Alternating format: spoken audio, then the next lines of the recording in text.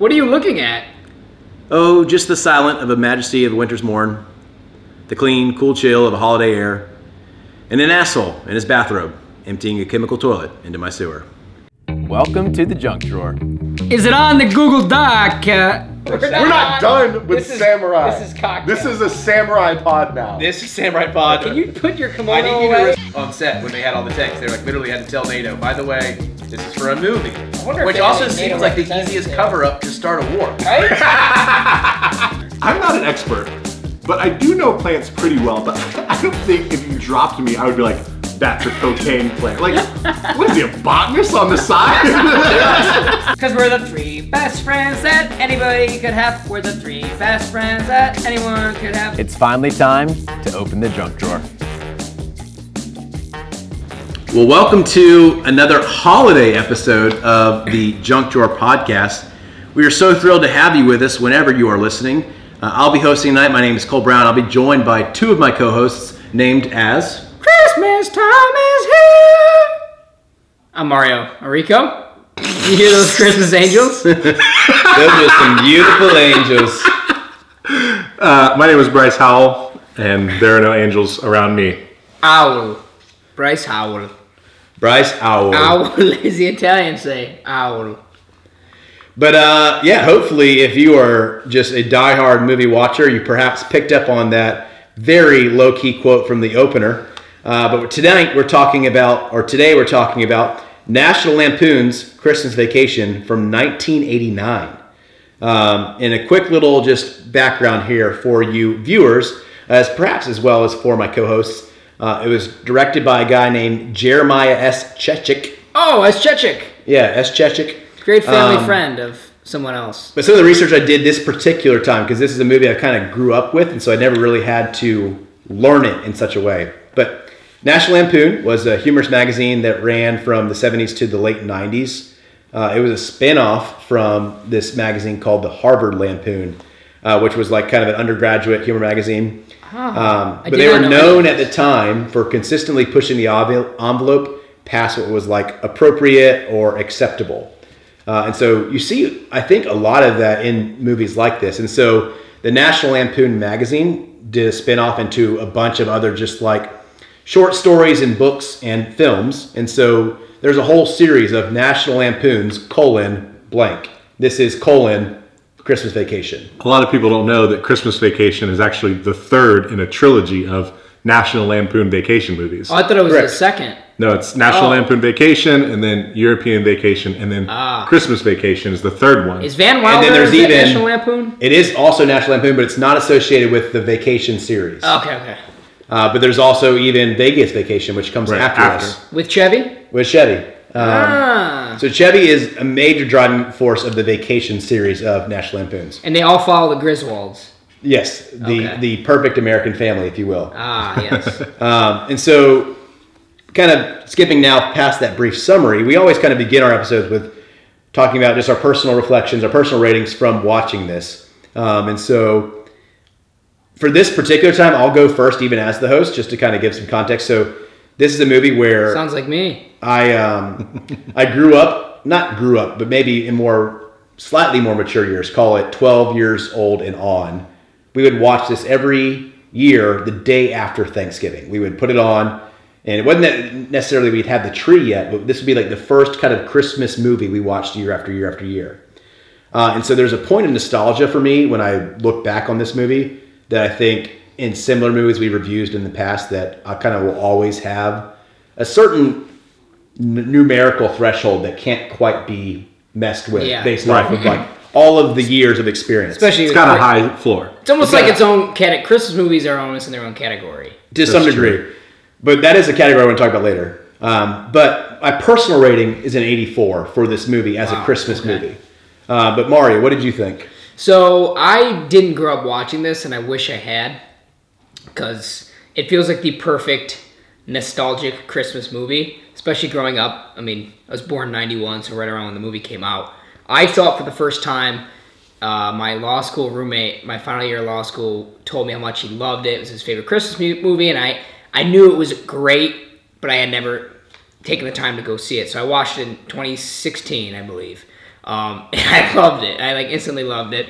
It's so funny. The humor is for the time you can tell it was going too far, trying to go a little too far. But now looking back at it, it's this isn't very bad at all. Right. To me, though, watching it again for the podcast, I think it starts much stronger than it finishes. I think it gets a little off the rails for me at the end, where it's okay, now just really goofy stuff is happening because it's what else can go wrong? So for me, I put it right at a 68%. Okay. I actually had the opposite experience of both of you watching this movie for the podcast. How dare you? Which is crazy because I unlike Mario, I felt like the end is stronger, but it's because I like when the movie finally just completely goes off the rails. That's when it's the funniest to me. And also, unlike Cole, Cole said he's watched this movie every year the day after Thanksgiving. I have probably seen this movie 10 to 15 times, but this might have been the very first time I've ever sat down and watched the whole thing from beginning to end, because every other experience I have watching this movie is catching it on AMC or some other channel, and you catch it at the beginning or at the middle, and you have to leave halfway through or whatever. And so this was my first time sitting down watching it all the way through, and so I kind of found that it's the perfect movie to have on with a group of people, to watch with a group of people at Christmas time, because a lot of good Christmas movies kind of have this characteristic where people are hanging out and then the scene comes on that you like and everybody focuses in, and then there's some downtime and you kind of talk or whatever. And so for that reason, I actually gave it the lowest of all of us. I only gave it a 63, just because me sitting by myself watching this movie all the way through, you kind of feel the lulls that happen in between the big scenes that get the laughs. I want to say the reason I like the beginning better is I like how Clark, Chevy Chase's character, has to be the father, family man, trying to have this traditional Christmas, and this crazy stuff's happening all around him, and it's funny to watch him try to hold in this inner turmoil before he's trying not to snap. Yeah. And then when the snap happens, everything just goes in disarray. So I kind of like his contemptness with all of it in the beginning. Yeah, I will say also, I've mentioned on the pod when we talked about Along Came Polly that I typically don't like the Along Came Polly or Meet the Parents kind of humor of oh, here's this guy and a bunch of bad stuff happens to him and that's funny. But I think it really works in this movie, and it's partially because of Chevy Chase's reputation, which we'll get into as well. But Clark also is a douche in this movie, and yeah, he's not very likable. I totally disagree. And so when bad stuff happens to him, I'm yes, this is funny because he sucks. Cole, I think he's a good father. I think he's trying to hold it together for the family. He's trying to hold it together, but there's lots of things he does where, so for example, so this might be borrowing from some later movies, or even this one specifically, but I'll borrow from later movies first. So in Vegas Vacation, there's this very infamous scene in that movie where he's on the drive. They do a lot of these movies where they have the actual travel portion.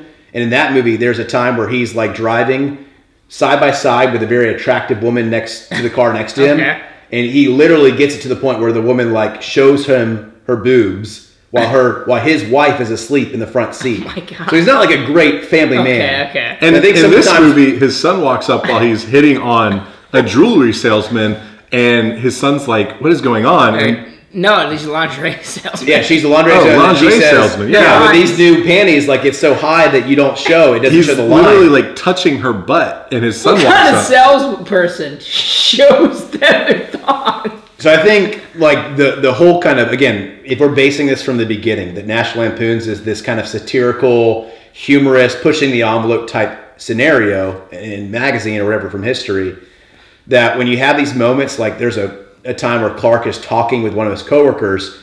He talks about putting in the pool, and the guy calls Clark. He goes, "You really are the last family man, huh?" Mm-hmm. And it's kind of this actual hyperbole or antithesis they're putting up specifically because, yes, he's quote the last family man. He's putting in a pool, but then a scene later he's groping, a lingerie salesman. Right. He sees himself as a good father, but he's not. Or he's trying to be his own father. Right. He's making poor decisions left and right. So kind of now sharing our own scores, we always revert to the Metacritic score. And just as a holiday refresher, Bryce, what does the Metacritic represent? Do it with an elf accent. What is an elf accent? Kind of like this, Santa. No, I'm not doing that. Metacritic is a rating system that we like for how we evaluate movies because basically it takes critic scores and converts them on a scale from 0 to 100, 0 being the worst, 100 being the best. So if a movie got a 50, that would represent a movie that was perfectly 100% average. Anything above 50 is considered above average. Anything below 50 would be considered below average. And so, Mario, if you would, a little drum roll for me. You want sleigh bells or drum roll? I want Clark Griswold drum roll. How did they do the drum roll? Yeah. Oh, Clark Griswold? Yeah. And so the Metacritic for this movie is 49. Oh my gosh, that is it low. is 1 point below average. Which, yeah, exactly as Bryce just said, it represents that it is a slightly below average movie. You know what that represents for me? I know. Another trophy in the trophy cabinet, baby. Can I just say, I have 2, I think. Okay. To what? 2 closest to the pin awards, and I'm notoriously known for being the guy who thinks he knows the most about movies, critic-wise. Somebody I will say closer. this. Whenever I pick a movie, I rent most of my movies on the Amazon Prime, because not all of them are on Netflix. The IMDb score comes up. So I always try to have my score, I always try to select, watch beforehand. I think the IMDb for this is like a 73 or 76, so I knew I was lower than that, but I'm shocked by how low the Metacritic is. Yeah, I mean, just for grins, the IMDb is 7.6 out of 10. Yeah. I think that's very accurate. And yes, it's hard for me because for example, it's this weird place where I gave this movie an 84, and I think I gave Children of Men an 80, but I think Children of Men is a better movie. Right. But maybe I'm categorizing National Lampoon's Christmas Vacation as an 84 in the Christmas category of movies. Well, that and it goes back to the thing I critiqued you guys on for the enjoyment factor. I would much rather watch this movie 100 times over before I watch Children of Men a second time. Oh. I disagree with that personally, but oh, really? I think that we talk about this on the pod all the time, like you mentioned, and enjoyment of the movie is a factor. Movies are entertainment. If it's a quote-unquote bad movie that you like watching, then it's not really a bad movie. And I think, with movies that are nostalgic, like a lot of Christmas movies, like their plots are simple and stupid and straightforward, but they're fun to watch, so that makes them good movies. I just want to know if they can separate themselves enough from critiquing a Christmas movie and identify it as a Christmas movie. Yeah, I mean, we don't know. Yeah, I mean, with me watching it this time, this was probably the first time I've watched it now that we've been doing our little podcast. It's not little. Sorry, I meant majorly large, huge. Yeah. Huge is the biggest podcast. Magnum podcast. Gross. Magnum sized. But this is probably the first time I ever watched this movie, and I've tried to approach it critically. Right. And so that was a different experience because... Did you put glasses on and have a pipe? Exactly. And I just kind of... I stood at a distance and squinted my eyes, and I just kept going, Oh, nah. you said stuff like, this is austere. And I kept saying, I don't know about that one. But no, there was an extent to which there was things that maybe before were just brushed over by nostalgia that I was like, okay, that could have been done better. Mm-hmm. So now that we kind of get into that, hearing the Metacritic, hearing our own scores, are we still sure of the value we equated for this movie? I almost thought I was a little low. I think nostalgia is the key factor when watching a Christmas movie, a classic Christmas movie. I think this year, in 1989, 2 Christmas movies came out, and this was one of them. I don't know what the other one was. But it's almost like set in time as that late 80s Christmas movie. And like you said, you watched it every Thanksgiving. So to sit back and say, oh, this movie's a 49%, I don't think it's very good. It's like, come on, it exists for one purpose. You watch it during that time of year to get together with your family, have a laugh, and at the same time enjoy the season. It kind of brings a different perspective on Christmas movies. It's not like kitschy good feeling at all. It's like, oh my God, I thank God that this isn't our Christmas. So I'm content with my score. I think the Metacritic score is ghastly low. Yeah, I mean, I think the Metacritic score could be a few points higher, but coming from me, someone who, like I said, maybe just for the very first time sat down and watched it beginning to end by myself this time, like there are moments when you're watching it like that you feel the lulls and you feel like the gaps between the funny scenes. That makes it so that it isn't a great movie. Like, I'm not even sure this is one of my top 5 favorite Christmas movies at this point. Yeah, I kind of agree with you. I don't know if it's... And so I think, I said a couple points higher, maybe a 55 would be more representative. But a couple points higher than the Metacritic score. You're just trying to get even closer to the pin, you jackass. No, but like I think would be maybe more accurate.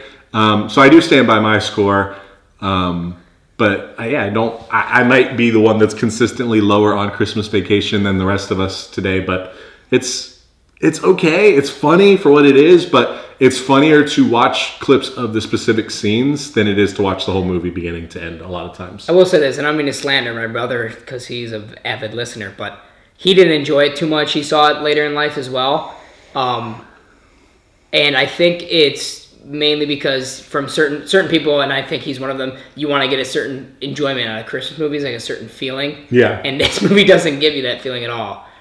For me, it's so high because I think Chevy Chase's performance I love watching it. I mean, he is the absolute breadwinner of the franchise for the Vacation series. Yeah. Like, everything is built around his antics, his humor. I love his chemistry with the son, though, too. Yeah. He, just a quick, immediate internet dive. On the other vacation movies for National Lampoons, here's their rankings. Okay. It's funny to me because the lowest ranked vacation movie in the National Lampoons series is my favorite one. It's Vegas Vacation. Its Metacritic score is a 20. Wow. Whoa, when did that one come out? It came out in 97. Way later. And it's the one I love the most because for whatever reason I love it the most. But then maybe you shouldn't be on this podcast. Maybe I've lost my credentials. That and Daredevil are your two favorite movies. Which I must say, for my birthday, which is today, Bryce bought me a copy of Daredevil. That's true. So he can always, whenever he needs to relive. What the fuck am I going to do with that? That cinematic masterpiece. We can bring it out whenever he needs Cole, to. can I regift it to you? You cannot. Oh, damn it. Because I gave it an 80, and I'll never see it again. An 80? But then the next up from that is their European Vacation at a 47 Metacritic score.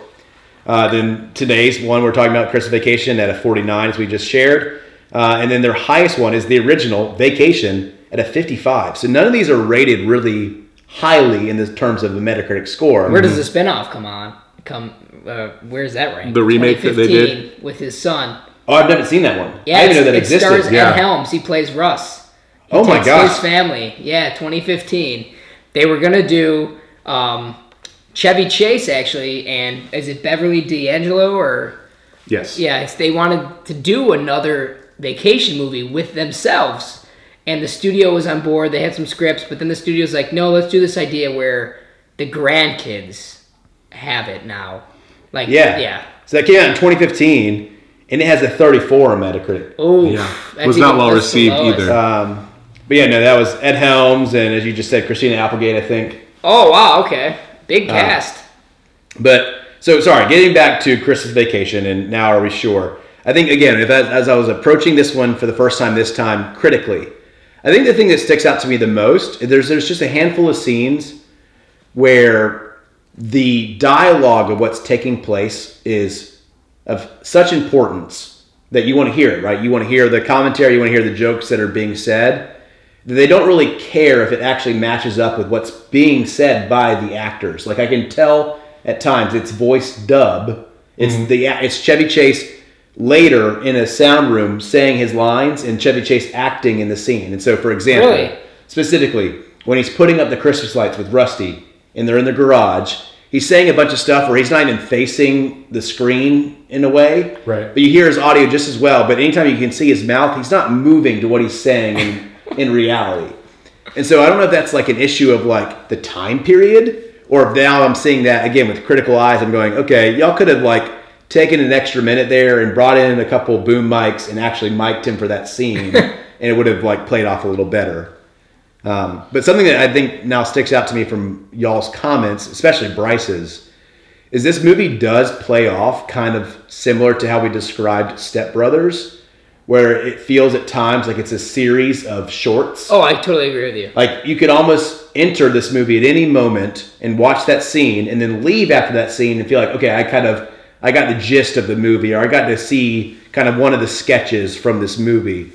And I don't know if I want to go there yet, but do y'all know of like a comedy in your brain that's like it's a linear comedy that you think is really well done? Or do you feel like sketch-based comedy movies are kind of the only version that exists? No, well, I won't reveal my scenes, but my two scenes are exactly what you described. They're literally 2 SNL skits. You can take them out. They don't even you can't even watch those scenes and get a feel for what the movie's gonna be about. But to go back to your question, yes, I think Wedding Crashers is a perfect linear comedy. That's true. Yeah. I think there's a couple scenes you could show someone, like it's just like you can watch that and be content, but at the same time, it's such a good story. Like the story arc is so good that from beginning to end, it's just a well-constructed comedy. Yeah, a lot of the humor in Wedding Crashers doesn't come from bits, but it comes from the plot and what's happening. Another movie that does that really well is Forgetting Sarah Marshall. Yes. Continues to build on itself instead of just setting up weird bits like a lot of these kind of sketch comedy styles do. I Love You Man as well. Yeah. Which is cool because, I wasn't saying that like I didn't believe that existed now, but I think like, if I'm just speaking personally where maybe my comedy tastes have changed, I appreciate a linear comedy more than I do a sketch-based comedy. But because there's more, I don't know, there's just more impact for the joke if it's been playing off the plot point from the beginning than if it's just these 3 minutes of screen. Right. It's tougher to write the linear comedy, and I don't really think they exist anymore. With Step Brothers, I made a comment on our Hangover podcast that The Hangover was our last great comedy of that like comedy decade, and I think that's a good linear comedy. But Step Brothers is like a good example of like the sketch ones. Since Step Brothers, what comedies come out that hasn't been that style? That hasn't been sketch Like style? that hasn't been just funny scenes. I think a lot of the comedies have gotten away from that because that style of comedy is not as well received now in general. Like people want a story, kind of like you were saying. Like Cole said, that you want a comedy that also kind of sticks with you and makes you feel something. So there's been comedies that have come out and done really well, but they're also they're comedy and something else. Yeah. The comedy and is definitely the category I see happening a lot more often, especially the action comedy. And it's not that audiences want that, it's that the box office can handle those. You can get a lot more out of it. But even like indie comedies have like a lot more comedy and. So like one that comes to mind is The Big Sick, which is a very funny movie. I was just going to say that. But also a very intense and dramatic movie at times as well. True. I appreciate that just out of nowhere sidebar. We're so good at sidebars now. We are just we're professionals, man. We ought to be called a speakeasy because we are so good at the bar. Don't talk. I didn't like loud. that joke actually. I thought that was clever. I thought it was pretty clever, and I bet our audience is laughing in their cars. Car. Sorry, you should not be driving multiple cars. No, he means we have one listener. Yeah, exactly. Sorry. Yeah. Who happens to be LeBron James. But one thing I love about Chevy is he's always quick to sing the song. So, 'tis the season to be jolly. What is your favorite? It doesn't have to be this movie. What is your favorite movie to watch this time of year? So, I will say, I'm not going to say my very favorite Christmas movie because that's going to be next week's episode. Spice nifty. Hold in. What a nifty gifty. Consider yourself tintillated.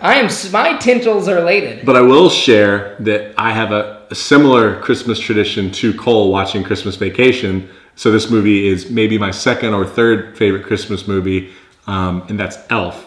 Because every year when we get the Christmas decorations out, start decorating the tree, Elf is what we're watching. We'll have some hot chocolate going depending on the weather. Aww. So did you do it this year in the 80 degrees when you got your Christmas tree? Yeah, we did do it this year. We actually did it just the other day. And so I love Elf in general. It's a very good, well-made, funny Christmas movie. And it has a lot of nostalgic value as well. So that's my answer. So Elf is a fucking masterpiece. I think it's a perfect Christmas movie. Everything I want in a Christmas movie is Elf. Mm-hmm. However, because my favorite movie existed before Elf, it's still my favorite, and that is The Santa Claus, starring Tim Allen. I say Elf is maybe better because it doesn't have any those over-the-top, kitschy, cutesy, childish moments. Like, it always keeps it funny enough where the adults can be engaged. Whereas, the singing at the end's a little bit campy. Yeah, you're right. Yeah, campy's the word I was looking for. Santa Claus has a lot of the campy stuff, which, because it's Christmas, you can easily get past, but Tim Allen's performance in that movie is one of my favorite performances in any movie ever. When he Holy cow! Hot take. From a comedic standpoint, I cry laughing when he's just a dick to his son. He's trying to be all cutesy with the Santa thing at first, and he's like, "Shut the fuck up, Charlie." Doesn't say fuck. I don't think that's the line. I love that movie, and I quote it very often. There was a friend of mine in high school, and constantly in the lunchroom, I go, "What's for dessert?" And he'd say, At least we know they have hot apple pie." They did. Mm-hmm. Like we always, whenever we go to a Denny's, everyone loves Denny's. It's an American institution. Like it's just, I love it. I can't wait to watch it this season. I'm a little upset I chose to do Benihana Christmas over Santa Claus, but it was an executive decision that I made myself. Maybe next year. So yes, Santa Claus 2 on the first one. Yeah, beautiful. I mean, obviously, Christmas Vacation is my answer. My joke answer is Snow Day. The Nickelodeon movie? Yeah. Josh Peck? Also starring Chevy Chase. Get out, he's the dad? Yeah, he's in the movie. Oh my god. Do you have a second favorite? It's not Snow Day. No, Snow Day's not my real favorite, second favorite. So I'm big on, what is the one, this is going to make it seem like I don't actually like this one, but what is the one that actually, I think it's Rudolph, the claymation version. Yeah, Rudolph the Red-Nosed Reindeer. Okay, yeah, so with the Islands of the Misfit Toys, that movie is That's another... like a second Where on one. the Island of Misfit Toys? That's the first one. Is that the first one? Yeah, Okay. great pick. Those are great movies. I love the claymation. But that's another one that's like movies. way major on the nostalgia, not so much like the actual story. You're right. I will say Elf has the best soundtrack for a Christmas movie. Elf is great. Yeah. We all love Elf. You know what? Let's do Elf. We all love Will Ferrell. Elf or Alf? Francisco. Oh, but no, little Tyrion Lannister. Early debut there. Oh, Tyrion Lannister. Call me... Hey, that's not this podcast. We're talking about Christmas Vacation. Sorry. He's an angry elf. Well done. But if you were to convince somebody to watch National Lampoon's A Christmas Vacation from 1989, what would be the scene that you would introduce them to say, hey, this is the movie you should watch, here's why? Do you mind if I start, Bryce? Go for it. So this scene, again, doesn't encompass what the movie's about, but if you showed me this scene, someone who had never seen it, I'd be instantly hooked. It is what's his name? Clark is in the mall, and he goes to this, like, it's like a perfume stand, but they sell lingerie at the stand, and it's this gorgeous woman, and her name is Mary, he finds out, and he is just so perplexed by her beauty, he can't keep a sentence straight without dropping like subtle hints at her breasts and her hotness, and he keeps fumbling his words, and she's telling him about these new panties that have no lines, and she shows him, she like hikes her skirt up to show him the panties, which would never happen. And his son, Ross, who's played by Johnny Galecki from Big Bang Theory, sees his dad, rolls his eyes like, oh, this is dad being dad, which, again... Classic dad hitting on lingerie merchants. And his son comes up, and she goes, you can't see the lines, see? And she, like, rubs her thigh, and he looks over at Ross's son without realizing it's him. He goes, see, Russ, can't see the lines. And then, like, realizes it's his son. I cry laughing every time I watch that. So, definitely show him that one. If I could sneak another one in real quick. He wants to buy the pool. He's fantasizing about getting a Christmas bonus because he wants to put a pool in for the family. He's looking out the window, picturing this pool, and again he pictures the woman, and she like throws her bathing suit at the window, and it hits the window. It actually physically hits the window, yeah. And he like overreacts, and then his little niece comes down the stairs, and he's like startled.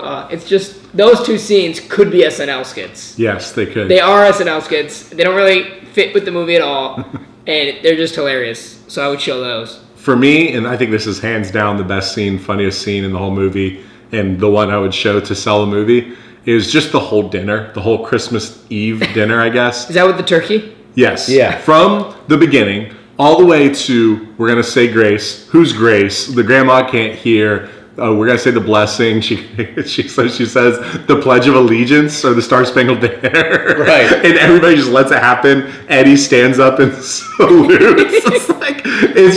It's like you mentioned, like the point where the movie has just gone off the rails. The turkey's a disaster all the way until the uncle goes and lights his cigar and it catches the whole tree on fire is when I would cut that scene. The because cat incinerates? Yeah, cat incinerates. To me, that's the funniest part of the movie. Every second has like a new joke, a new weird thing that's happening. It's so funny. Did you notice when they cut the turkey? So they cut the turkey and it's hollow. Right. It's like writhing. Yeah, it's like almost like an alien parody. It's like animatronic turkey. It's so gross. They're chewing. Yeah. Oh, it's such like a... Chevy Chase's physical comedy chewing the So turkey is hysterical. Exactly. I do love both those scenes. I probably lean more, if we're taking a vote here, I probably lean more Bryce than Mario. So Mario, you already got closest to the pin. Used to winning. But another scene I love, and this is just, I think again, like if I almost want to sell the time of year, tis the season, so to speak, I would take the scene of Chevy Chase up in the attic, because there's something that happens for me that gets me every time, which is first of all the physical comedy portion. So he's tiptoeing around the attic. He's stuck up there because his mother-in-law closed the attic ladder on him. So he's stuck up there on a cold day, and he's trying to walk out to basically scream for help. And he walks along these boards that are not secured, and Looney Tunes style, he steps on one and hits him in the forehead. He steps backwards on another and hits him in the forehead, and then he steps again on the previous one and hits him in the forehead again. And for whatever reason, that third one always gets me. It's like I know it's like coming. Wile E. Coyote. Yeah. It's absolutely Wile E. Coyote. It's stepping on a rake. But there's another moment of that scene that it's always like kind of the moment where I actually I rest back in my chair and kind of actually enjoy for a second, is when he finds the old reel of himself from his childhood Christmas, and he's kind of watching it, and he has his hand on his chin, but he's wearing pink gloves and a crazy hat and looks like a minx, a minx, whatever it's called, a shawl. Yeah. Yeah. But there's a moment there where I get to kind of have the combination of him doing really funny, stupid stuff and actually having a moment of sincerity that I think I would sell the movie with that. Fun fact about that: the reels, the house in the clips were was the house they used to shoot Bewitched. Oh, that's crazy. Yeah, or is it Bewitched or Genie? I love Genie. I don't know. Bewitched. I don't know. Yeah, You're sharing this detail. Yeah, when I was looking for tidbits, that was one of them I found. Oh, that's beautiful. That's the best part about our podcast. We never check facts. Yeah. You mentioned the mother-in-law. I was a little upset. It's Doris Roberts, who, if you watch Everybody Loves Raymond, she's just awesome. She doesn't really do anything. She's a big name at the time, too. A lot of the family doesn't do anything besides Eddie. Clark and Eddie, yeah. Yeah, they really want Chevy to do a lot. Why cast Doris Roberts then? I thought, the first time I watched it, she's going to do something extravagant. Maybe she was just available. Yeah, I guess so. She's definitely big in the Italian scene. Everybody loves She Ray. reminds me of my nanny, my late nanny. She kind of looked like her too, except she had brown hair, but that's why we thought our family with the maroons. A lot of her commentary. Deborah! Oh, wait, he's back. I love this movie. Thanks for having me, guys. I can't stay, though. Oh, okay. See you, Ray. Why don't you come over to my party? We could have you here. Christopher, you're back. God, he's always here. Chris, can't- get out of here, man. I guess they're going to take it in their cab together. Ciao. Those guys are great. Yeah, I mean, between the two of them, I forget the actor who plays his father-in-law, but between his mother-in-law and his father-in-law, a lot of their immediate rebuttals to the comments he makes are really, really well delivered. There's a moment where E.G. Marshall. Okay. There's a moment where his daughter Audrey says to her grandparents, he worked really hard on this, talking about the lights, and his father-in-law's response is, yeah, so does a washing machine. He is such a jerk. Savage. Okay, so now that we've shared our best scenes, what is the scene, and I've kind of changed this week a little bit, so not necessarily what scene breaks the movie, but what scene, if you would either remove or change, makes the most improvement to this movie? Bryce, why don't you start? So kind of folding this into the efficient fix category, I think you cut out a lot of what happens before Cousin Eddie and his family shows up. Cousin Eddie, the movie's only an hour and a half long. Cousin Eddie doesn't show up until 30 minutes into the movie. So 33% of the movie occurs without Cousin Eddie, who is the funniest character in the whole movie. Disagree. So I think you move that forward a little bit. You cut a little bit more of that out because there's the funny scene at the very beginning where there's the road rage scene. But then from that, and once the original wave of the family shows up and they're just being mean to Clark, it's kind of like a different movie for 20 minutes before Eddie shows up, and then it kind of finds its way a little bit. I agree. That's something I hadn't thought about before, that there is a sense where there's a little bit of, call it, turbulence there where his in-laws and his parents show up, and there's kind of this weird, he's now the enemy, or he's the person that's wrong with the scenario based off of their, viewpoint, that once Eddie finally gets introduced, it kind of brings it back to just a pure comedy almost. Right. That's interesting. I couldn't disagree with you more. I think Eddie getting there heightens the movie. For me, when the first time I watched it, I was really enjoying. That's what I said. What do you mean you No. can't? No. I'm going to say, for me, when I was first watching it the first time, I loved it up until Eddie got there, and then when Eddie got there, I'm like, oh, it's going to get even better now. I didn't have any issues with it before. Okay. Like, I wouldn't cut it. Gotcha. I could have had the movie without Eddie and still enjoyed it because I thought that Clark was the audience because he had his crazy in-laws, his parents who he's trying to please, his family he's trying to please, and he can't hold it all together. You got this douchebag boss. The audience is the neighbors to me. Like they're the ones that I vibe with the most. They're above it. They're a little Elaine, though. Big shouts to Elaine there. Pre-Seinfeld. But for me, that whole beginning stuff, I love. Like I said earlier, it goes off the rails at the end for me. So some of the stuff I would cut is, I love the dinner scene. I think the fire with the uncle lighting the cigar and the cat exploding, I don't need that. I don't need to see. They go back to the sewer joke at the end of the movie again when he lights the match and the Santa decoration lights off in the sky. They kind of downplayed it because they already did that the first time when he lights a cigar. Mm-hmm. And then the whole squirrel in the tree. Again, it's funny, but the timing of it was just an amalgamation of all this ridiculous stuff happening to them. It's like, what else can happen next? It was watered down for me, and when I watched it this time for the pod, I was like, okay, I get it. It's crazy stuff happening. So the squirrel in the tree is a little bit ridiculous because I've never seen anyone react to a squirrel like that. Like I don't know. I think that's on purpose. Right, yeah, but it's like of all of the animals to pick, like a squirrel, you would be like, I get the squirrel out of the house. Like no one is I don't know, man. scared of a squirrel. React when there's like a cockroach in my apartment, I fucking flip. I need to move. But a cockroach and a squirrel, I feel like people are more scared of cockroaches than they are of squirrels. I'm saying, if I had a live squirrel, how do you trap a squirrel? They're like, you just open the door and it'll find its way out eventually. I don't know, man. Let's bring one in here. Hey, Ray, can you get a squirrel? I can't, Deborah. I thought he left. He was hiding. Oh, he's waiting on the Uber. Yeah, Uber. Uber, I barely know her. It's me, Ray. Deborah, it's Uber. It's not a woman's name. God, those Barones. Everybody loves them, right? Everybody loves Raymond, at least. But no, I don't know. There's a part of me that still, if I'm returning to the source material, it's a magazine that existed between the 80s or the 70s and the late 90s. Right. Playboy? And so, National Lampoons. And so there's a sense to which, like, okay, was this what was funny at the time? Like, a squirrel in a tree, was this the most humorous thing that was possible at the time? And this is not me getting on a soapbox of, like, what does modern comedy look like in the face of us being more sensitive or anything like that. But, I don't know, there's a part of me that's slapstick. Exactly. There's a part of me that's like, I don't care if it's Chevy Chase stepping on a board and it hitting him in the face 3 times in a row. That's Christmas Vacation for me, right? Like, I don't know that I need to have, like, depth in comedy with National Lampoons. I agree with you. I think for what it is, it accomplishes the goal. You get that quick laugh.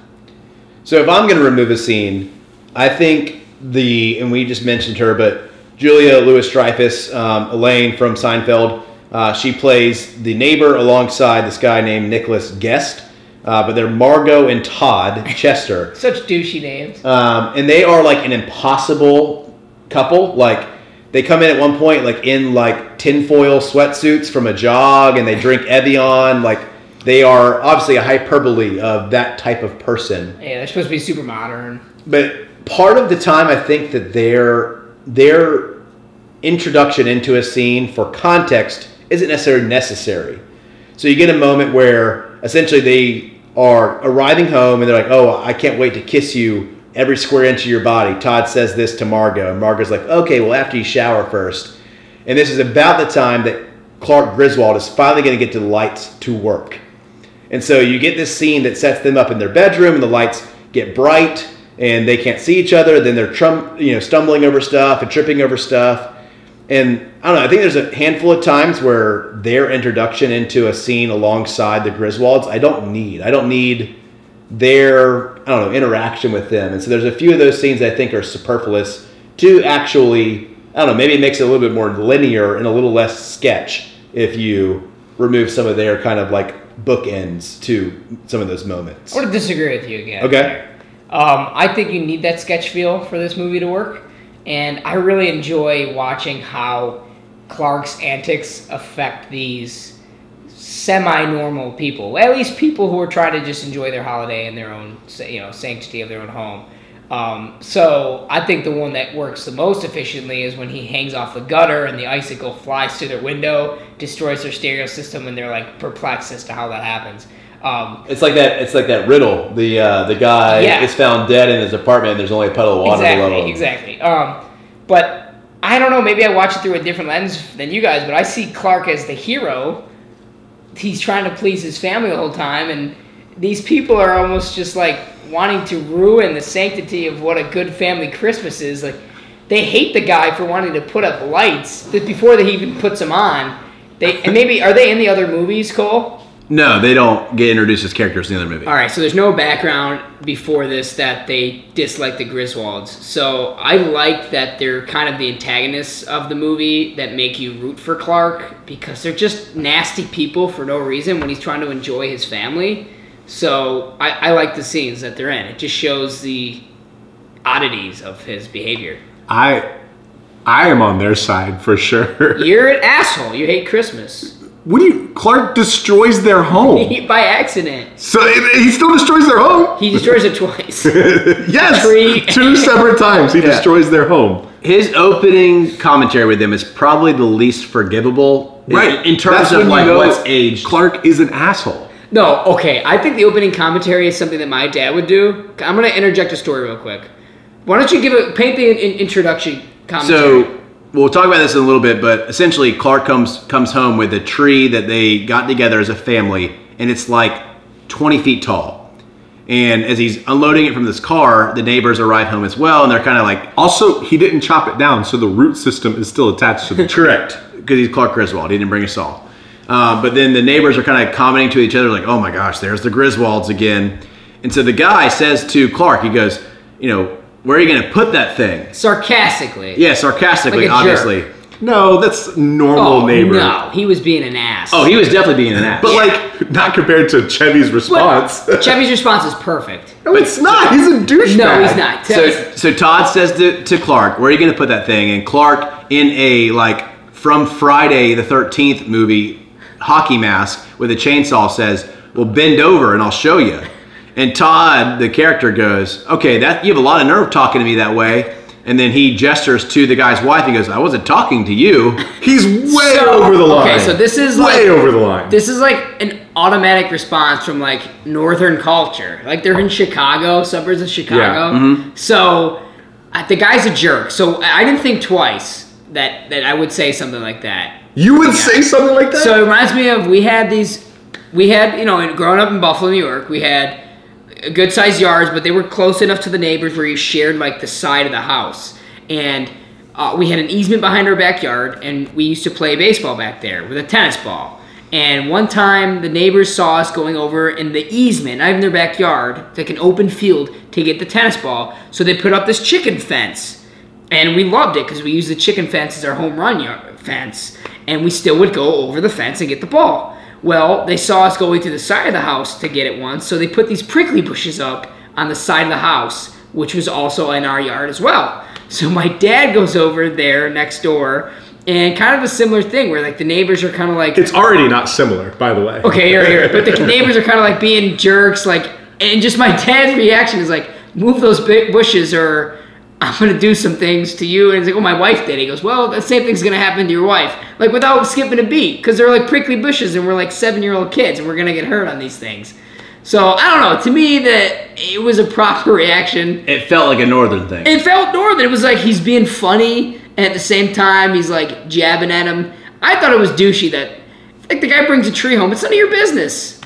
The tree is 20 feet tall. It's none of their business. It's his house. He's trying to give his family a fun Christmas. It's their business when the tree goes into their house. That's a separate thing. I can't believe you're Team Todd. I'm Team Todd. Team Todd and Margot. Wow, I don't know Margot. I'm so happy Margot moves to New York and meets Jerry. Exactly, and then later becomes the VP. And yeah, Veep. Veep. Another moment for this movie is the opening moment of this movie. And so you get the whole family of the Griswolds. They're singing Christmas carols, and by they, I mean literally just Chevy Chase and his wife. who's played by Beverly D'Angelo. Is it D'Angelo? Yeah, D'Angelo. She is in Entourage. You guys haven't seen that. And she plays Babs, and she's got this raspy voice. Oh, but she's obviously older at this point. She's older, yeah. But to see her in this role, it was hilarious. The two of them are singing Christmas carols, and they're driving along to go out to a place to basically, they're going to go cut down their own Christmas tree for Christmas. And so you get this scene at the very, very beginning where it goes from the kind of animated intro to the actual characters, where Clark Griswold and his family are driving on a road and it's snowy conditions, and there's this kind of group of two guys in a truck, and they're tailgating them, and then Clark lets them pass, and then he speeds past. But he says to them, he's like, he says to his wife, he goes, I'm going to burn some dust and make them eat my rubber. And then, his son Rusty tries to correct him. He's like, isn't it burn some rubber and then eat my dust? But I thought this would be a fun interaction real quick on just the three people who call the Junk Drawer Podcast their home, our hosts here tonight. That's us. How do you handle road rage? What is your typical road rage? And I would also start by just setting another point of context, which is just the other night we celebrated a surprise party for Mario Rico. Hello. And as we were arriving together, the three of us were riding together in Bryce's car. There's a local spot in Jacksonville, and we saw this pickup truck literally peel out from the parking lot of that place. And as we passed the place, the doors were open. And it was closed. Every light was off, but the front doors of the place were open. So we were potentially thinking we had just seen a post-robbery flea or a murder flea. And this pickup truck guy with huge tires was driving up seconds behind the car in front of them and switching lanes and driving really terribly. And Bryce did possibly a very reasonable thing. We'll see how reasonable we think it amongst ourselves. But Bryce went ahead and just let his car retreat to a position about, 200 yards very from that truck and said, responsible. I'm going to just say, hey, I'm going to let that guy do what he wants to do. I'm going to be back here at a safe distance. So maybe I haven't painted Bryce too much into a corner, but Bryce, how do you handle road rage? No, I hadn't even thought of that story, but that was going to be my answer. Is I'm always when people get road rage, when people start tailgating and whatever they do when they get upset on the road, I'm we could die. We're going 40 miles per hour in a 2-ton metal coat here. So my response is always what I did that night of, I'm going to slow way down. I'm going to get way away from you. If you want to go really fast, go ahead, go around me. My response to road rage is to remove myself from the person who is road raging. Yeah, I'm the same way. Especially as I've gotten older, I'm like, what's the point? I do curse a lot, and I say words, and I don't ever do the finger. The finger to me seems passive aggressive. I'd rather look them in the eye and say, fuck you, while I'm looking them in the eye. And then I do I will say I do this. If they tailgate me, I like to switch lanes and then pass them and look at them while I'm passing them, only to see them get stuck behind another car. Only if it's not busy out and we're not going more than 45. But I am pretty reasonable and would just limit, distance myself because there's really no need. Well, I am surprised by that. I assumed that as I led this question that one of the three of us would be potentially the more aggressive person. Who were you thinking? I would thought it was you. Fucking mouth. But also no one thinks they're the aggressive person outside of the moment until they get cut off in traffic and are driving 6 inches behind the person in front of them. Why don't you cut me off on the way home and we'll see what happens? Yeah, that's what I'm worried about, actually. And my Fiesta. My issue there is that a few years ago, my wife pointed out to me that passive aggressive driving is aggressive driving. Yes, it is.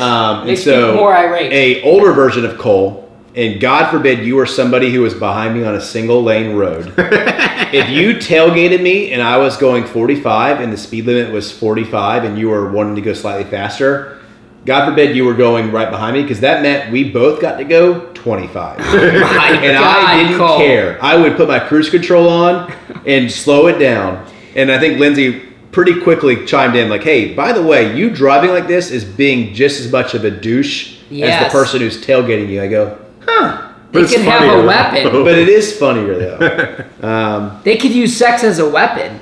What is sex getting introduced into this? They could have a weapon in their car. True. But again, this scene that we just painted is them driving to go get a tree, and he's driving like a complete idiot.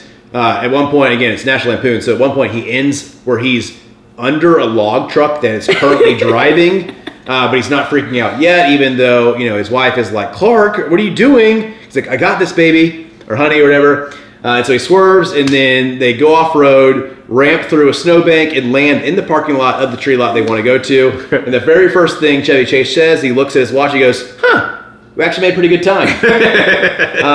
So that's my next segment is, what is your favorite small detail or line from this movie? Like, there's lots of times where they set up just a response from a character, and there's lots of times where there's just a very tiny thing that goes on in the scene that they don't really pause long enough to laugh at. But what is kind of your favorite thing from the movie? I mentioned one of mine earlier when he says, no lines, Russ, without knowing his son's there. But I feel like that's more in your face. The other one, and I picked up on it today, my buddy had pointed out to me when we first watched it, and it didn't have the effect because I didn't notice it as well, is when Clark is greasing up the sled, and Eddie's telling him, don't bring that thing near me. I had a metal plate in my head, and now it's plastic, and if I can't get dented in my head, and you're thinking he's going to say, like, brain damage or something like that, he goes, because then my hair messes up, and it just looks really odd. Yeah, my hairline's all ruined. Yeah, and Chevy's like, I wouldn't want that to, I know what you mean. Like, it's just cracked up like it's such a subtle thing. For me, honorable mention to anytime Randy Quaid, cousin Eddie, rolls his eyes back in his head and makes that face, which just kills me. He does that like 4 or 5 times throughout the movie. But my real answer is at the very end of the movie when Ellen, who is, as we've said a couple times, Beverly D'Angelo, who is like underrated star of this movie because she is, to me, the straight man of the movie. She's a great wife. While Clark is losing his damn mind, she is like holding it together, and she's still really funny. And so it's at the point where everything's gone off the rails. Eddie has kidnapped Clark's boss. The SWAT team has showed up. Everything else. The wife comes in, and the boss introduces his wife, and he says like, Helen, this is Clark Griswold and his family. And Ellen, who is Beverly D'Angelo, who is frozen, unfreezes for a split second and goes, welcome to our home, and offers her hand. They shake hands, and then she goes back to her freeze where her hand is directly on Chevy Chase's junk. That was improvised. And it's so funny. Like the way she unfreezes her face and then refreezes again is hysterical, and it's so small. I loved it. She is. I'm thinking throughout the whole movie, I want a wife like her. She's so supportive throughout his antics and how shitty the parents are being to him. And she's like calming him down the entire movie because she knows he's trying to do it for the best of the family. She's so good in this. She's incredible as Bryce just said, like the straight person in this movie. So again, like some just pivotal moments of that. So they get the tree home, and she's like, I don't know, Sparky. Like, I think this tree is too big for our home. He's like, I don't know. It'll be cool. I got a little bit more trimming to do. And he's like, I now commission this, the Griswold family tree. And he unclips the strings that are holding it back, and it punches through windows. And he's like engulfed in it, and you just hear him going, a lot of sap. And the next scene is the two of them in bed, and like the magazine he's reading is sticking to his hands, and he like pets her hair and it sticks to his hands. Like that kind of rollover just gets me so much of like the tiny details. One that I saw for the very first time, clearly this time in the tiny details, is there's a moment where it's like, I don't know what song is playing. It's like something to the effect of like that little kid choir going, Christmas time is here. Charlie Brown. Whatever that song is. But there's a moment where it's showing all the people going to bed, and it's once the family has arrived, and you see Clark's father-in-law sleeping in Rusty's bed. The poster behind his bed is above his bed is 2 turtles having sex. Oh wait, is it? It's 2 tortoises in mounted position. That's what he's staring up at? No, he's not looking at himself. It's like there's a different poster on the ceiling. I'm sorry. That's what you're referring to. No. Like the scene where basically his father-in-law is going to bed. It just shows him like looking up at something, but the poster behind him is these 2 turtles in mounted position, which is like so ridiculous. But the one I know he looks up at the naked woman. Yeah, exactly. It's on Rusty's like whatever that is, the bottom of his bunk bed. But then the other one that really gets me, and this has always got me the most, is the scene where Chevy Chase and what's Eddie's actual name? Dennis Quaid. No, Randy Dennis Quaid. Dennis Quaid's brother. Randy Quaid. They're shopping together at Walmart when Randy Quaid is when Cousin Eddie is filling the shopping cart, It is only dog food. I never He keeps noticed getting that. bigger and bigger bags of dog Never food. noticed it until today. He puts in a bag of dog food, and they're walking and they're talking, and he puts in 2 bags of dog food, then he puts in a bigger bag of dog food. It reminded me a lot of the scene from Hot Rod when Andy Love that Samberg movie. is, quote, being an adult, and they catch him in the store, and his shopping cart is filled with only alcohol. Oh, yeah. And so there's like, it's just such like a dumb thing they're doing on purpose that I'm like, I love that they're doing this on purpose. It's funnier, too, because the whole scene is about how money is tough and Clark's going to help him out for the holidays. So you'd think they'd only be getting the essentials.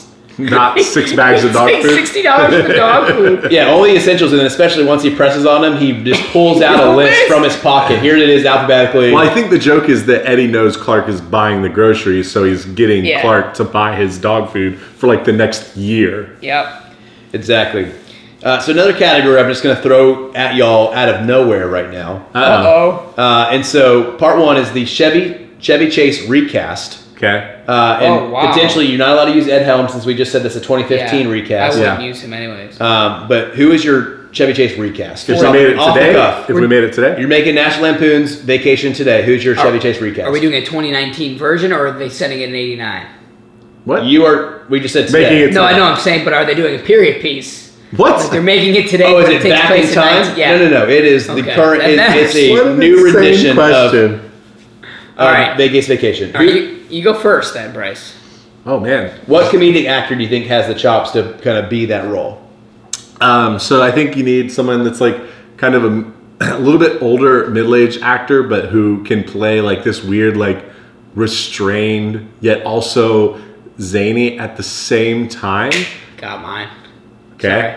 So I think he's not doesn't look similar physically, but I think Jim Gaffigan, who's a pretty well-known Ooh, stand-up good comedian, but choice. doesn't have like a lot of acting credits. But I think he could be really funny because his whole stand-up bit is kind of him being like restrained but weird at the same time, which is what Clark is. Oh, I like that. That's a good one. Mine are better. Okay. I have 2. I've only casted Clark. Okay. Okay. Jason Bateman, Okay. Jason Bateman's a good pick too. really good at playing that straight-laced guy. Who, Definitely, he yeah. definitely I mean, it's him fills in the Arrested fatherly Development. role. Yeah. Yeah. John Michael or George Michael. Sorry. Yeah. And then Paul Rudd.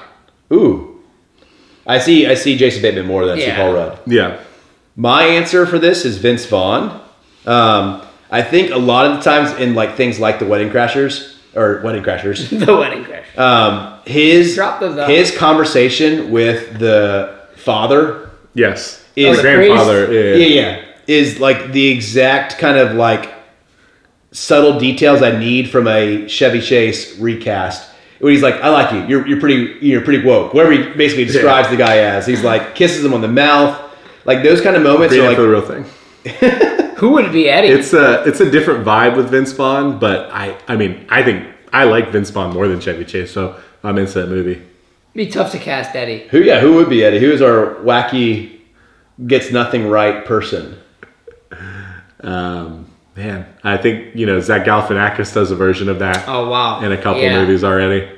Yeah, I think that's a great cast. I think also you could get weird Jason Segel in that role, the kind of Yeah. character he plays in. I can see that. You're in a I roll. love you, man. What do you got, Mario? I like Jason Segel. Beautiful. I like that a lot. Yeah, I think you just put him and Paul Rudd back into it. It's just I love you, man. Big Christmas Vacation. I'll tell you who else I could see. This would be not cousin Eddie, but cousin Adina. Is what's her name Who's from? cousin Adina Menzel? No. Just a female cousin instead. Oh, okay. What's her name from 27 Dresses? The Katherine Heigl? No. I hate Not her. 27 Dresses, I'm sorry. Bridesmaids. Oh, Melissa McCarthy. Yes. Great I think one. she would be an incredible cousin. Eduarda. Yeah. She would play that goof role so well. Yeah, she's hilarious. She is hilarious. Not Catherine Heigl. We just said her. Oh, what's her name? She used to be on SNL. Kristen Wiig? Yes, Kristen Wiig. Oh, yeah, I can see her doing it too. But another category. We should write movies. We should. And we'll get paid for it. Or just recast old movies. But something in this same kind of vein that is another one I'm going to throw at y'all right off the cuff is Chevy Chase does a really good job of doing one-liners alongside very heavy physical comedy. Mm-hmm. So in the category of kind of one-liners versus physical comedy, what is it for you on a personal level that you think you connect with better? So again, like there's a moment where Chevy Chase talks about the tree, and he's like, bend over, I'll show you. And there's another moment where he's stapling his shirt cuff to the lights, and he falls off the ladder. Like, there's like those moments side by side that are both funny. But what is it on you on a personal level that you identify with more, or what do you feel like has aged better? Well, I think it's probably part of the reason why I don't think this movie is as funny as other people do is because I don't necessarily think Chevy Chase's one-liners, and maybe it's the delivery or maybe it's just the writing, are as funny as, say, like Bill Murray would be in a similar movie. And so I usually like the one-liners a little bit more. I mean, I think physical comedy is funny to an extent, but when it goes to like, you know, Looney Tunes level slapstick, that's always like I'm kind of rolling my eyes at that point. So I think the one-liners are usually what gets me personally, and I don't think they're as effective in this movie as other comedies from the same time. Gosh, I couldn't disagree with you more. I also do enjoy the one-liners much better. To answer your second question, which Bryce failed to answer, what do you think? What do you think ages better? I think the one-liners age better. Oh, you said that. It was kind of implicit in my sorry. answer. Well, I'm not good at implicit stuff. Yes, he's right. But I would say, unfortunately, I think... So you could agree with him more. No, I couldn't disagree with him more because I think Chevy Chase's one-liners in this movie kill me. His under-the-breath reactions and responses to Eddie, who just either doesn't hear him or chooses to interpret them differently, kill me every time. Also, like, the one that comes to mind is when he's saying Merry Christmas to the coworkers. Merry Christmas. Up your ass. Up his ass. Up his ass. Happy Hanukkah. Like, stuff like that. It just absolutely kills me. But I wanted to say, like, what's aged the best. One-liners have, but unfortunately, I think slapstick humor is making a comeback in today's comedies because you can't be as forward or inappropriate with the one-liners, so they're getting away with comedy and they're doing more slapstick stuff, especially like in some TV shows you watch, like some of the newer sitcoms. There's more of these like antics that characters get into that you wouldn't really see in like the Office years, so to speak. So that's my take. I think one-liners in modern movies are way raunchier than they were in 80s movies. No, I think more in like right now, I can't think of any movies that have come out since Step Brothers. Bridesmaids. Touche. No, I mean, I think for me, it's somewhat of a both and. Like, there is moments that I think one-liners in this movie kill it for me. So his conversations with Cousin Eddie are oftentimes where I see that playing out the most. I love what you just mentioned with where he's talking to all the associates at his job, where he's like you said, Merry Christmas, suck his ass, kiss his ass, Happy Hanukkah. But there's one time where Cousin Eddie's like, can I get you some more eggnog or a refill, or can I drive you out to nowhere and leave you for dead? That is a great line. That I love. He goes, no, I'm fine. But again, like I said, there's the physical comedy things like him falling off a roof and him stepping on the board, or I even compared it to Along Came Polly, where you have, what's our boy from Crocodile Tears?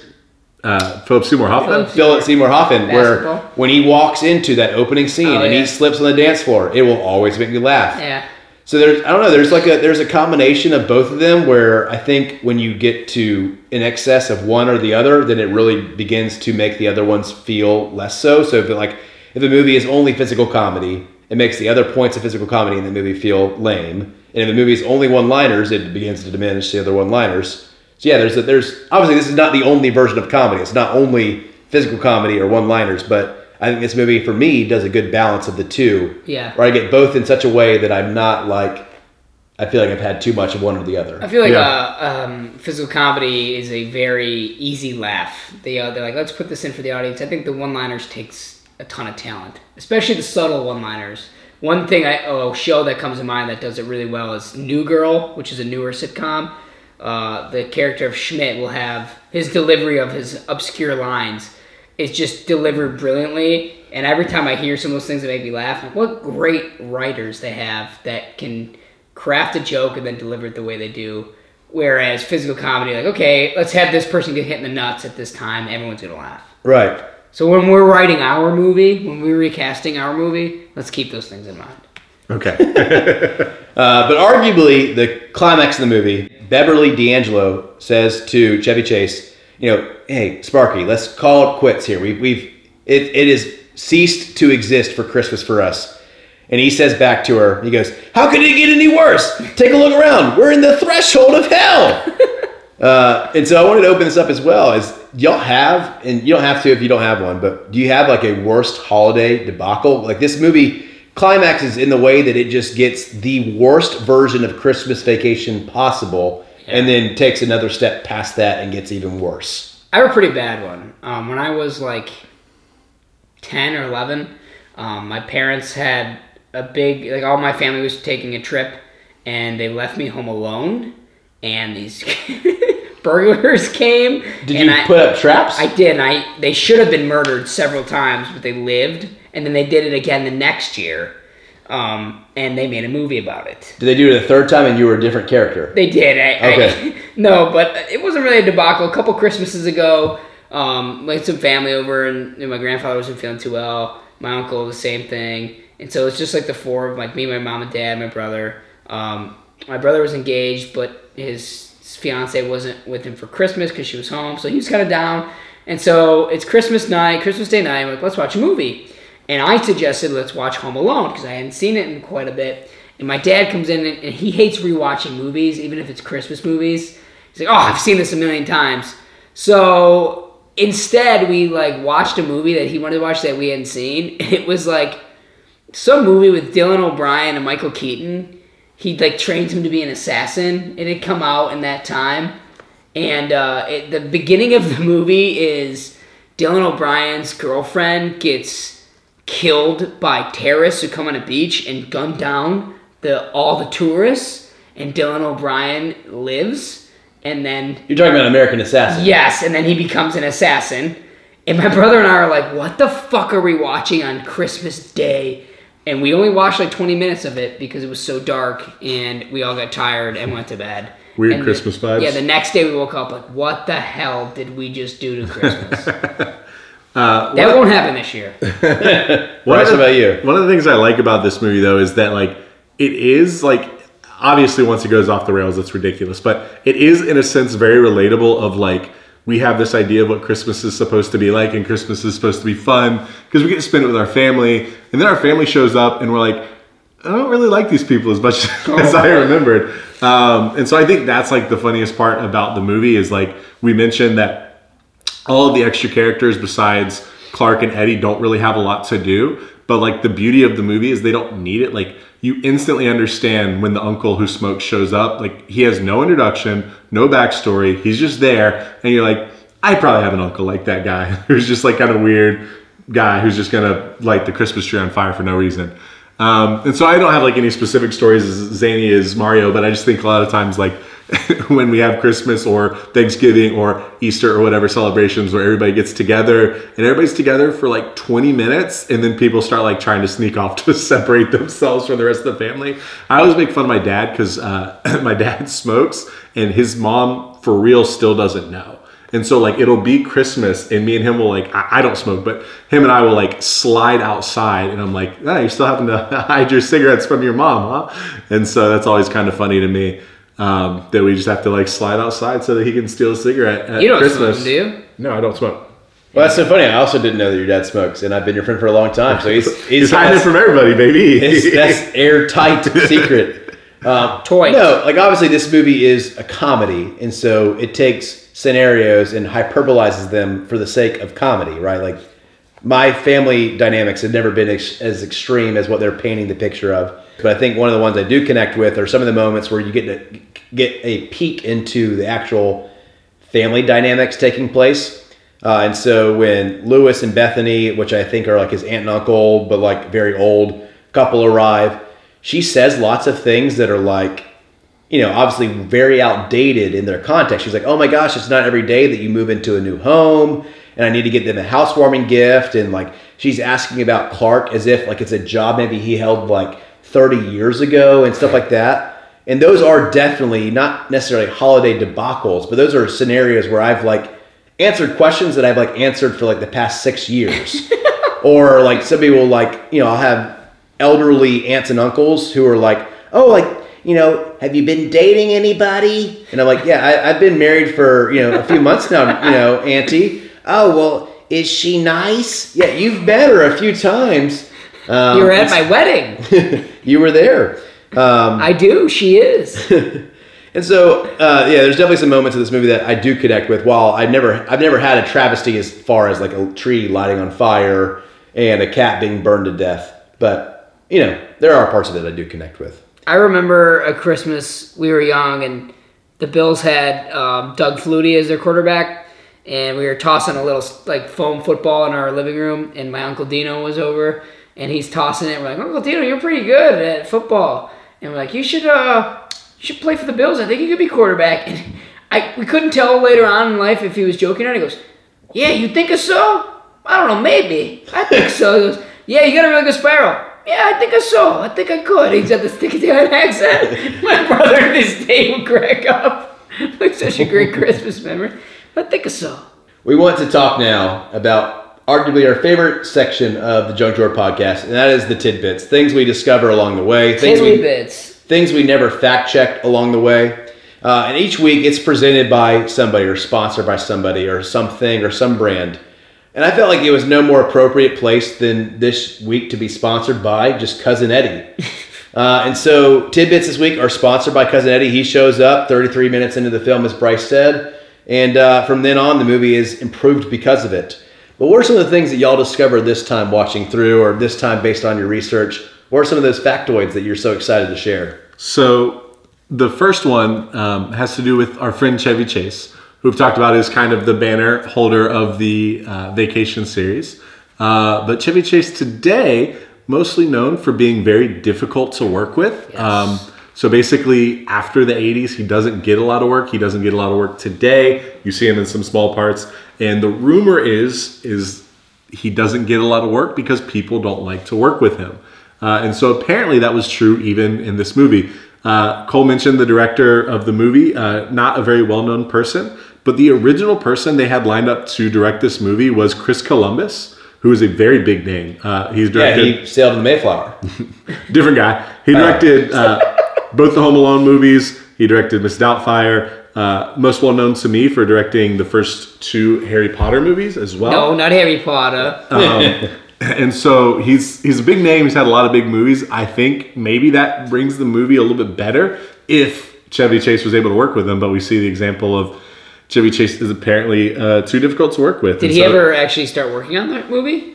So apparently it says, according to my very, very, very limited research, is that he was initially signed on to direct the film, but due to a personality clash between him and Chevy Chase, Columbus left the film and was replaced. I wonder if that's why Chevy Chase left Community, because he was brilliant on that show. I mean, it's, obviously no one ever says it out loud, but there's lots of rumors that that's why he gets kicked off of projects or doesn't get any offers these days. It's because he's not a nice person to work with. These people are blessed with the ability to have the best job in the world, and they get a big head. I think he's still doing okay. No, I'm saying, like, you'd think you would be humbled enough to be grateful in your field and work with other people. One would think. We all struggle. We all struggle. It's funny just because he's often compared to Bill Murray because of their overlap in Caddyshack and them both being big comedy actors in the 80s. Bill Murray allegedly misses a lot of jobs for the opposite reason, is he doesn't have an agent and he just has a regular flip phone. And so like people call him to offer him jobs and leave him messages on his flip phone and he won't check the phone fast enough and the project will go to somebody else. He's also well known for being like the people's person. Oh, yeah. He was in Charleston at this bar when we were there for my brother's bachelor party and just having a great time with everyone, I guess. And we tried to go to that bar, but we never made it there. But I'm like, man, that I feel like if I was a famous person, I would be that guy. Yeah. Just being out and letting everyone know who I was. Just enjoying it. Yeah. Yeah, even on that subject is the random recent occurrence of Chevy Chase is in Hot Tub Time Machine. He's the repairman. Yeah. Are you kidding? No, he's in it. He's in it. He's the repair guy. That's so weird. Yeah. My other tidbit is Aunt Bethany, who Cole mentioned a second ago, played by Mae Kestrel. So I had not seen her before, but this movie's filled with lots of like that guys, as Mario kind of mentioned at the top. Obviously, Johnny Galecki goes on to be in Big Bang Theory. Juliette Lewis is in a ton of movies in the 90s. Randy Quaid's in a bunch of other stuff. Doris Roberts is in Everybody Loves Raymond. Let's pause back on Randy Quaid and just his ability to sacrifice himself in Independence Day. Independence Day, Randy Quaid. Thank you for protecting Future her. junk drawer movie for sure. And his brother goes on to pitch in the big leagues. Yeah. See you on July 4th episode. And Julia Louis-Dreyfus, obviously, huge career after this movie. But some of the older actors had careers before it. Mae Kestrel, didn't really recognize her. She was kind of a vaudeville actor. But she is the voice of both Olive Oyl from Popeye the Sailor Man and Betty Boop. So she was a famous voice actor. And I was like, that voice sounds kind of familiar when I was flipping up her thing. And that's who she is. Her thing. Is Dennis Quaid the one who plays baseball? Yeah. Or am I thinking of Kevin Costner? Dennis Quaid is in every sports movie. movie. Right? Yeah. Yeah. He's also the one with the vote. Every sports movie is either includes Dennis Quaid or Kevin Costner. Yeah, and if you're Cole Brown, you can't ever tell Dennis Quaid apart from Kevin Costner. There you go. Fun facts, good tidbits there you showed us. Thanks. I shared some of mine throughout the pod, but the last one I would share is so this was actually the first movie where the audiences had to feel that Russ was actually the younger brother. I guess in the other movies, and Cole can speak on this, Russ was supposedly an older brother figure. Did you get that? So in Vegas Vacation, he's definitely still the younger brother. Okay. I think. Like, there's this whole aspect of him being the younger brother that he can't quite gamble yet, but he gets a fake license and then is, like, incredibly good and lucky. Like, he wins basically the family back.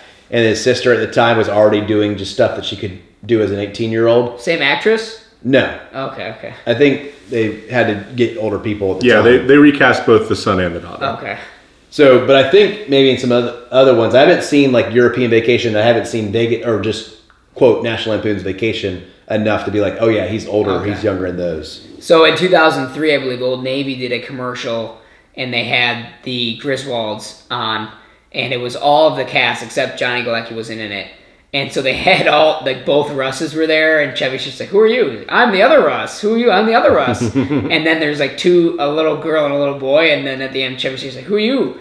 Oh, we're the cast for the children in the next movie. And then the commercial ends. So I guess it's well known that the kids are always different actors. That's funny, yeah. So those are my bits, and I've showed you them all. Well, thank you for showing us all. You're that's welcome. Just a weird thing. On my birthday and in the Christmas spirit, I wanted to show my bits. Well, I appreciate you showing it all. No problem. At the age of 23? 28. 23 plus 5 is what I said. Getting old. 28. Well, one quick one is from That's what she said. IMDb trivia page is that there's a scene where Clark Griswold, Chevy Chase, is super frustrated the lights aren't working, and so he goes into a fit, and he's, punching this plastic Santa Claus and its reindeers. Yes. He actually breaks his pinky finger punching Santa Claus. Oh, wow. When he does this. That's why for the other reindeer, he goes into a kicking frenzy instead. And they actually chose to keep the footage, even though he broke his pinky. It's like another DiCaprio one in Django. Exactly. He breaks the skull and he breaks his hand. Exactly. They were too addicted to how good that scene was, even though he actually was bleeding. Equally well-regarded actors, yeah. Yeah, exactly. Equally critically acclaimed movies and actors. But another one for me, and this is my prequel to my best tidbit probably of all time. Juliette Lewis plays Audrey, his daughter. And she's been in a bunch of stuff, a handful of stuff over the years. But the random pull for me is that she is in Starsky and Hutch, which I hope is going to be a future junk drawer. I wish it was. I've never seen it. That's so funny. It's such a good movie. But possibly my best tidbit of all time. So again, what I've loved about this kind of timeline of us getting to do this podcast is me doing this little scenario of choosing things like producers and filmographers and cinematographers and the writers and saying what is their filmography, people who have done something in one thing and done in others. So the writer for this movie is this guy named John Hughes. John Hughes is a big deal. Yeah. Exactly. I didn't know that beforehand. Okay. So John Hughes wrote this movie, right? He also writes 16 Candles in 84. He writes Breakfast Club in 85. He writes Ferris Bueller's Day Off in 86. Jeez. And he writes Home Alone in 90. Yeah. Whoa. John Hughes basically wrote every 80s movie that you like. And so I was so surprised by this Return of guy's the Jedi? absolute insane track record. Not funny. And so he was a absolute monster in the 80s. Hot streak. You guys, Hot streak. He's on fire. Speaking of actors, you know Bill Murray's brother is in this. Is that true? Yeah. That's actually his brother? That's his brother. I'm like, oh, that guy reminds me of Bill Murray, and he sounds like Bill Murray. And when you watch on Amazon, you pause it, you can see the actors. The name Brian Doyle came up with a hyphen, and I was too lazy to click on it to see. But I've always known, and I just checked it, that is his brother. It sounds just like him. I wonder if he got the connection through Chevy Chase. If who got the connection? The brother. Like, Chevy Chase has a working relationship with Bill Murray. I don't know. Well, he was, now I'm Googling it as well. He was also in a number of other roles before this. He was also on Saturday Night Live with both of them. So okay. He has his own credentials as well. Gotcha. So as this Christmas season comes to a slightly closer close, not quite a close. It is the third day of December. We always ask ourselves, with movies or shows, now that we've done Benihana Christmas, does it belong in the junk drawer? Bryce, one more time for our viewing audience, listening audience, what is the junk drawer? So the junk drawer for me is the bin at Target or Walmart where they sell movies for $5 or even $3 if you're really lucky. And so we caveat everything with the warning that eventually every movie ends up in the junk drawer, but is this particular movie, Christmas Vacation, a movie that you could see ending up there? Yeah, and I think if we're just going to go down the for me category, the junk drawer for me is a movie that I personally like a lot that perhaps critics don't care that much about or think very little of. Mm-hmm. And so a below average movie like a 49 for National Lampoon's Christmas Vacation would represent a junk drawer movie in the fact that I actually enjoy it. Yeah, I think for me as well, what does a junk drawer mean?